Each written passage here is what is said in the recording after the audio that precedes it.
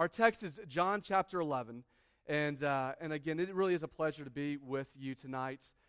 John chapter 11, we're going to be reading the first 6 verses out of that chapter, and this chapter of Scripture is such an insightful and such an important text. It's important for when the day of trouble arrives.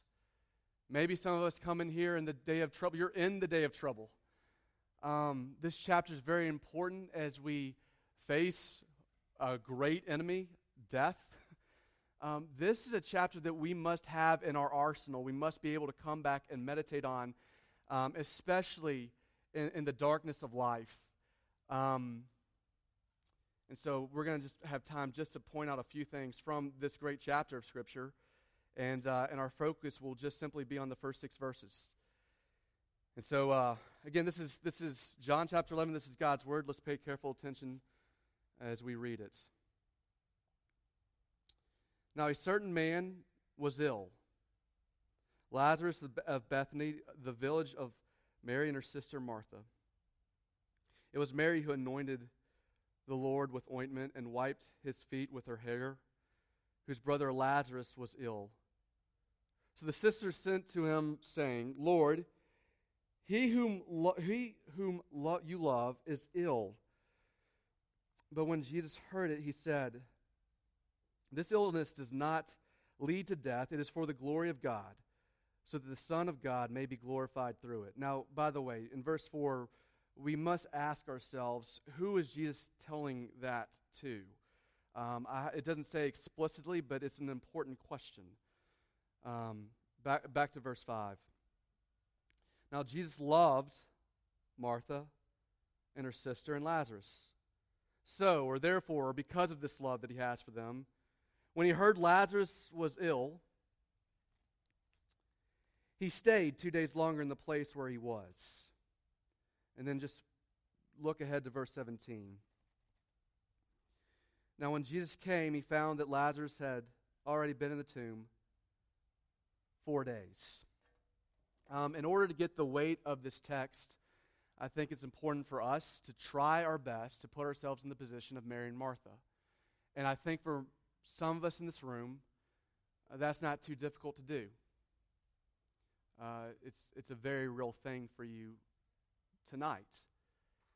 But for Mary and Martha, the day of trouble has come.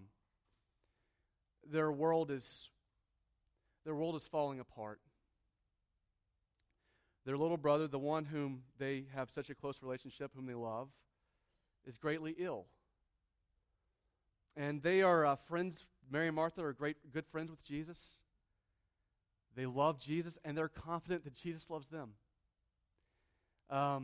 Very confident in that. Not only that, but Martha and Mary, they believe that Jesus is the Son of God, the Christ. If you don't know that, that's very much evident in verse 27 of this chapter when Jesus is talking to Martha about being the resurrection and the life. And Martha, yes, I believe. I believe that you're the Christ, the Son of God. And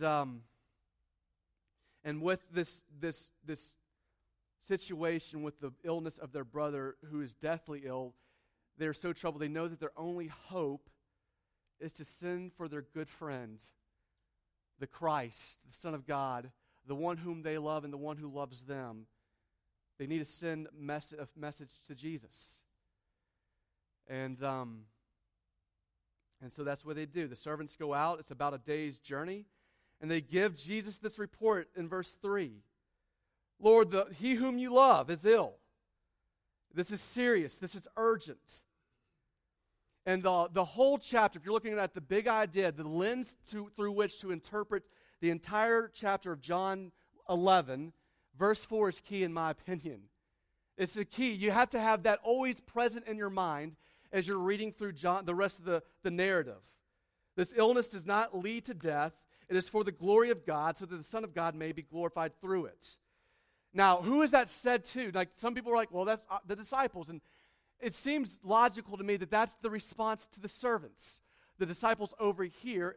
Jesus intentionally allows them to overhear. But this is a message given to the servants.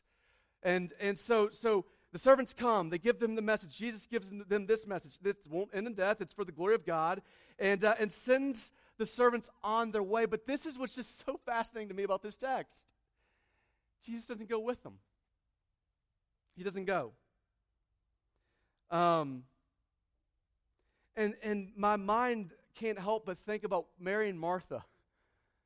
As moments and minutes probably feel like hours, and hours feel like days, and they're sitting there waiting, looking out the window, wondering as minute by minute, hour by hour, day by day goes by, and they're just wondering and expecting Jesus to come, to show up, and to make it all better. And they're waiting and waiting and waiting for 2 days. And then they see the servants return. You can see them rush out to them, expecting to see their good friend, the one whom they love and the one who loves them, with them, only to find that Jesus is not present. And all they have to hang on is verse 4. That's it. That's all they got. I mean, I don't think they could help but start wondering and asking themselves questions like, well, did Jesus actually hear the urgency of the message? Like, did y'all tell him the right message? Did he hear the urgency? Did he know the seriousness of the situation? Okay, well, maybe we're not as good of friends as I thought we were. Maybe he doesn't love us like I thought he did. You start questioning the character about Jesus. You start questioning about, maybe you start examining yourself. Maybe I did something wrong. Maybe I offended him. Maybe I'm being taught a terrible lesson. There's just got to be floods and floods of questions. Does Jesus even care? And for days, as their brother is now rotting in a tomb, all they have to hang on is verse 4. That's it. And when you think about this, and again, being on a staff like this, the size of this church, as long as I have, you know stories. And by the way, I have just a small group of volunteer leaders back who serve with me, and I could sit here and tell you about presently how much pain is just within a small group of men and women just serving in senior high right now. I could take the rest of the night and then some to tell you story upon story about the pain that's going on with our students right now. Questions that are unanswered, family members that are hurting, family members that are sick, injuries that have happened, parents that don't get along, families that are splitting apart, and there's silence. There's no real answer. Where's the aid? Where's the help? And I do know some of the stories that are here as I just scan the room. I know stories. That's part of the whole life together. We kind of know each other's stories, at least part of them. And I know about family members that have gotten sick and have stayed sick. I know about marriages that have fallen apart. I know about wives that are in a loveless marriage and husbands that are that are just almost abused by an angry wife. I know about single people that are longing to be married and don't understand why God won't provide a good gift, why all their other friends have that. I know stories of young couples waiting and patiently waiting, and months turn into years as they're hoping for a child, and all they find themselves is going to gender reveal parties. We can talk about whether I like those or not later. You know stories. And there's not been 2 days of delay in aid. There's been weeks and months and years, and for some of us in here, even decades. And the reason why I love John chapter 11 so much is because it gives us another perspective, a more lofty perspective, a divine perspective. You see, left to just my own perspective without this revelation, I'm left to look at my circumstances and try to think about, okay, what about God's love? What about God's power? Something's missing here. But because John chapter 11 has been given to us, we see a different perspective, a higher perspective, a loftier perspective, a divine perspective. And that's what I want to talk about in 3 points tonight. The divine perspective of delays. And I know that, is there such thing as a message without 3 points? I don't know. But delays, the 3 points that are coming at you is that these delays are out of love, they're purposeful, and they are packaged with promises. Delays are out of love, purposeful, and packaged with promises. That's what we're going to do with the rest of our time tonight. So first thing about this divine perspective of delays or on delays is they are out of love. And we see that very clear in verses 5 and 6. I love this. It's just no matter how many times you read it, it's still shocking. Now John wants us to know without beyond a shadow of a doubt how Jesus feels about this family. Now Jesus loved Martha and her sister and Lazarus. So, or therefore, because of this love, when he heard Lazarus was ill, he stayed. He stayed 2 days longer. It's so counterintuitive. When I think I was dating Jenna, my wife now of 6 years. When I was dating Jenna, I was on staff here. We can talk about the wisdom of Grace of Ann hiring me at 24 as a single man. I'm thankful for that opportunity. But quickly, here comes this volunteer leader, and try not to be too creepy, but I'm like, Anyway, we start dating, and I remember I knew that this was a place in the relationship where I knew I was going to marry her, and I think she was confident about that she was going to marry me as well. And I remember I got a phone call as I was heading to work one day, and Jenna called me just to let me know, hey, I've been in a car accident. I'm at the hospital. So, what was the response? If I was to hang up the phone and be like, well, thank you, glad to know that. But I got to return some emails at the office right now. Need to do some sermon prep. Wednesday night's coming. I just wondered, as her mom and dad were there, and that, by the way, Steve and I have talked about that, kind of maybe almost a passing of the torch moments. But if I didn't show up, like I could see like Steve and Carol being like, I want to move on. But for me, it was like, I don't even know what the policy here at Grace of Ann when it comes to girlfriends and car accidents, but it didn't matter to me. It just didn't matter. Like we'll figure out policies and repercussions later. I'm calling break, and I'm on my way to the hospital. Because what love looks like is I act and I respond and I go. Jenna would not help but interpret indifference and lack of love if I said, nah, I'm actually not going to do anything about this right now. But we must, and this is something that's very simple, but we always must understand this. There is a vast difference, an infinite difference between humanity and deity. An infinite gap between humanity and deity. And the reality is God's ways are simply not my ways. His thoughts are not my thoughts. They are infinitely higher, infinitely greater. And God is the definition of love. He defines love. He is love. And therefore, I cannot say, and it's the pride of arrogant man to sit here and say, God, if you were loving, you would do fill in the blank. God, if you were loving, you would respond right now in this kind of way. That's the arrogance of man. No, the response, the proper response of a child of God is knowing, God, you are loving. Therefore, let me interpret my circumstances through that lens. We must remember that I interpret delays in light of the love of God, not vice versa. I do not interpret God's love through these delays. I can't look at my circumstances and be like, okay, well, this must mean this about God's character and God's love. The first point is a powerful point, and it cannot be overlooked.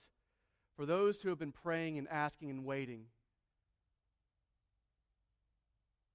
the delay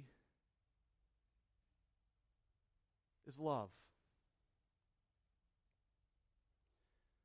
Delays are also purposeful. In verse 4, we see that through all of this, it's for the glory of God. and that the Son of God might be glorified. But would it not make sense, Jesus being the good shepherd, which he just talked about, the chapter before this? The chapter before this. Would it not make sense that Jesus has something that he sees that there's something much more important for Martha and Mary than comfort and ease?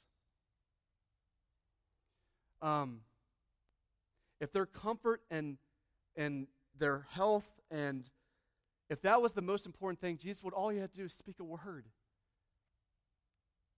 I remember as a child, I was convinced that chips and cookies were the best things for me, and my parents were wise enough to know that there was something more important that maybe didn't taste as good. And as Christians, our souls need so much more than ease and comfort and prosperity. God is too good of a Father. He is too loving to just simply fatten up our souls on ease, comfort, and prosperity. My faith needs to be strengthened. I need to be shaped into the image of God. Is not the increase of faith and the refining of my faith, is that not more important to my soul than a comfortable, cushy life? And my faith is increased and refined, and I become more like Christ in the delay. There's many texts you can write down when it comes to this stuff that cross references to this point, but just one is James 1, verse 2, when it says, "Count it all joy, my brothers, when you meet trials of various kinds, for you know that the testing of your faith produces steadfastness." An anchored faith, a rock-solid, deep-rooted faith is the result of the trials and the waiting and the delays. And let that steadfastness have its full effect, that you may be perfect and complete, lacking in nothing. You know, a common thread I've heard from saints at this church who have endured years of suffering and waiting, is they say, you know what? This is hard. But my faith is so real. Like it's almost been affirmed and confirmed. Like the faith that was given as a gift to me it's real. It's evident. I know it. I see it. God is real. God is doing something in the delay that's very purposeful. Not easy, but purposeful. And here's the last point, and I think it's significant, that these delays, especially for those of us who are in them, they're packaged with promises. And that's why I tell you that who Jesus tells this verse 4 to is very, very important. Because my opinion, he gives this word to the servants. And I think it's confirmed. Now, again, this is going to be highly debated, open hand, what we're talking about right now. But if you flipped over to verse 40, when Jesus is now like about to, he's like, take away the stone, the stone, the big moment's going to happen. He's going to raise Lazarus from the dead. Take away the stone in verse 40, when he tells Martha, did I not tell you that if you believed, you would see the glory of God? Now, where did Jesus tell Martha that? It's either two options. It either happens in chapter 11, verses 17 through 27. That whole dialogue, it's possible that it takes place in there. But I think we have to rewind all the way back to verse 4. Did I not tell you if you believed, you would see the glory of God? And here's what's fascinating about this promise that Jesus sends with these messengers to Mary and Martha. The promise is very, very ambiguous, cryptic, unclear, clear but very unclear. I mean, let's just take this at face value. I think at face value would say that Lazarus is simply not going to die, and that seems to be the promise. But you realize when the servants show back up, Lazarus is already dead. Okay. But I have this promise. and then I have this reality. It's not going to end in death, but my brother's dead. There's been a delay in Jesus showing up. So not only is Lazarus dead, Lazarus is in the process of decay. He's rotting. There's a stench that's going to come out from the grave as they roll away the stone. The reversal of that is so far beyond what Mary and Martha could possibly believe or hope or imagine to be possible. Jesus coming in and reversing rot seems impossible. But in the time as their brother's rotting in a tomb, they have this promise. Notice that the promise does not say, hey, so your brother will be in the tomb for 4 days, and I'll come and raise him. It doesn't say that. It doesn't say that at all. And I think you can almost, as Mary and Martha are looking at the circumstances, they would think that that promise must not mean what it said. Maybe it's not true. This to me, and this is important, I think, this seems to be the way of God.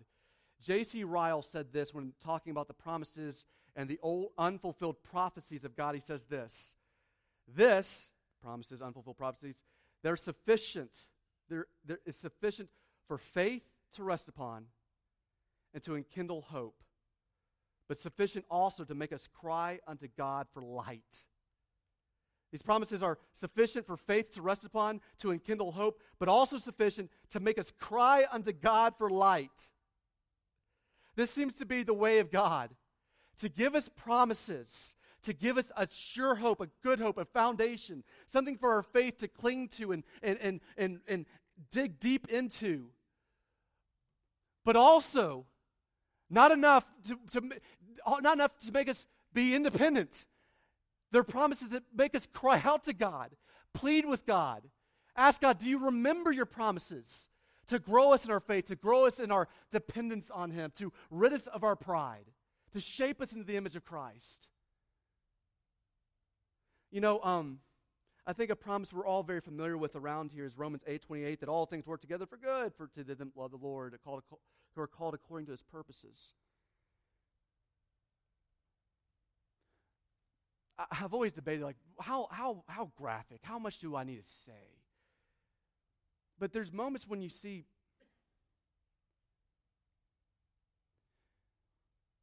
a father carrying a casket of his son.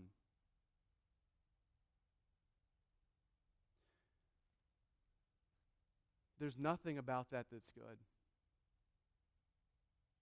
Nothing. No matter how you slice it, no matter how you look at it, no matter how many angles you come at it from, it's not good. And yet we have this promise. A promise that doesn't say clearly how He's going to work that situation out for good. A promise that doesn't tell the child in an abusive relationship how He's going to work that situation out for good. To the parents whose kids are hooked on drugs, how He's going to work that situation out for good.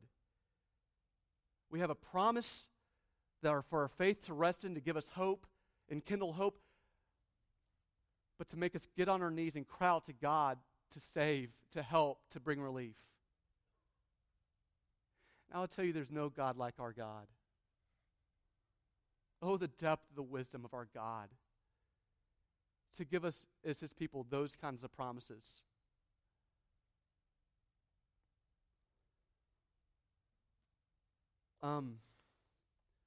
Let's end on a positive note, shall we? I think we must remember how this whole thing ends. And you see how it ends in verse 43 and 44. When Jesus calls out, Lazarus, come out, and Lazarus comes out of the grave. Jesus has done what seems to be impossible. He's overturned decay, overturned our arch enemy of death. And oh, the glory that the Son of God received. Oh, the glory of God that was on display as death became life. Oh, the joy of a family being reunited.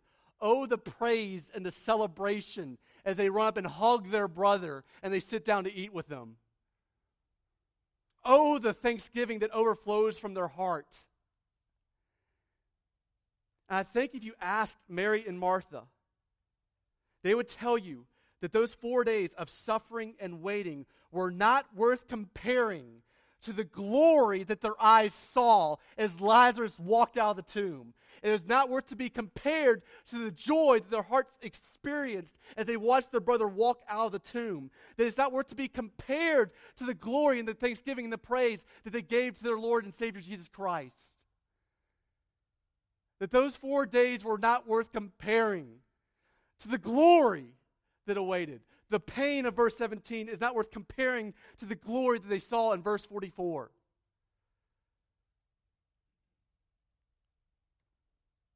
And so for those of us tonight who come in here and find yourself in verse 17, believe that verse 44 is coming. But let's not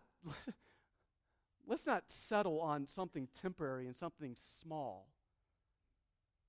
like things being fixed maybe, or people getting better, which is good, and that would be good. But that's not what I'm talking about. I'm talking about something that's permanent, something that's everlasting,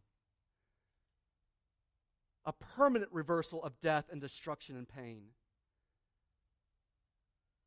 For those in verse 17, there's questions and doubts and all kinds of, I get that. But do you believe that verse 44 is coming in a much grander way? No, not, you see, that's what's funny. Lazarus dies again. That's weird, and that's no fun. Something much bigger than, that's just a foretaste, just a small glimpse of what awaits us as the people of God.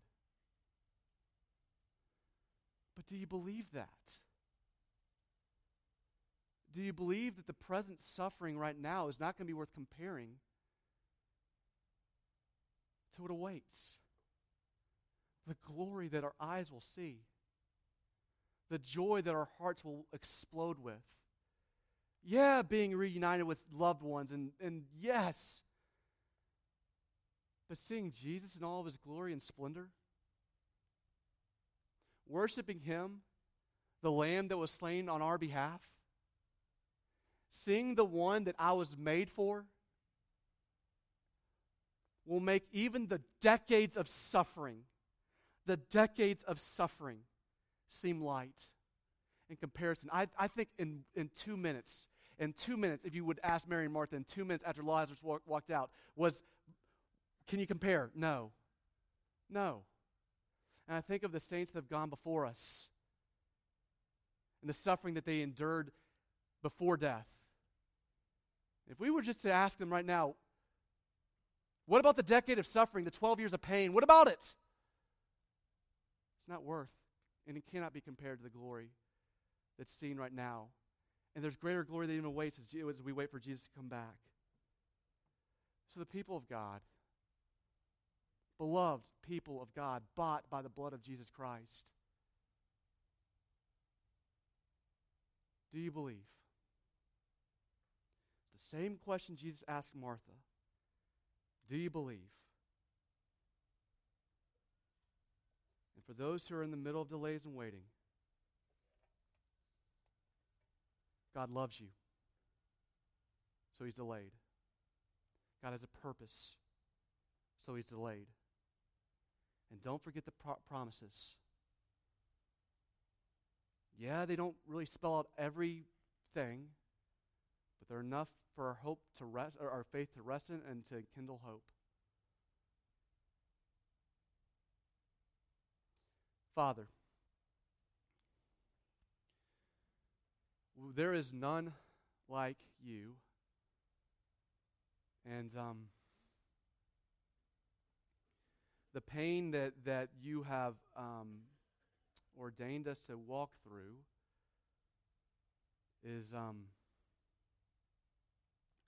in the moment, it's very, very hard. and our faith can be shaken. And honestly, Father, in the middle of the pain, we have said things that we're not proud of. We have done things we're not proud of. But we thank you for your revelation and what you have told us in your word. We rest and we are reminded again of your everlasting love, your unchanging love, your infinite love for your people, demonstrated as you sacrificed your Son on the cross. And we believe, Father, that this is not all that there is. This is not the only reality. This is not even the fundamental reality. What we await on, that is real. It's true. It's not fairy tale. It's true. And so would you stir in our hearts tonight, and would you help us would you give us the gift of faith? Would you give us eyes to see, and would you give us a deep and sincere and true hope? Even tonight, would those things grow? And we love you, we trust you, and we thank you. And it's in Jesus' name that I pray.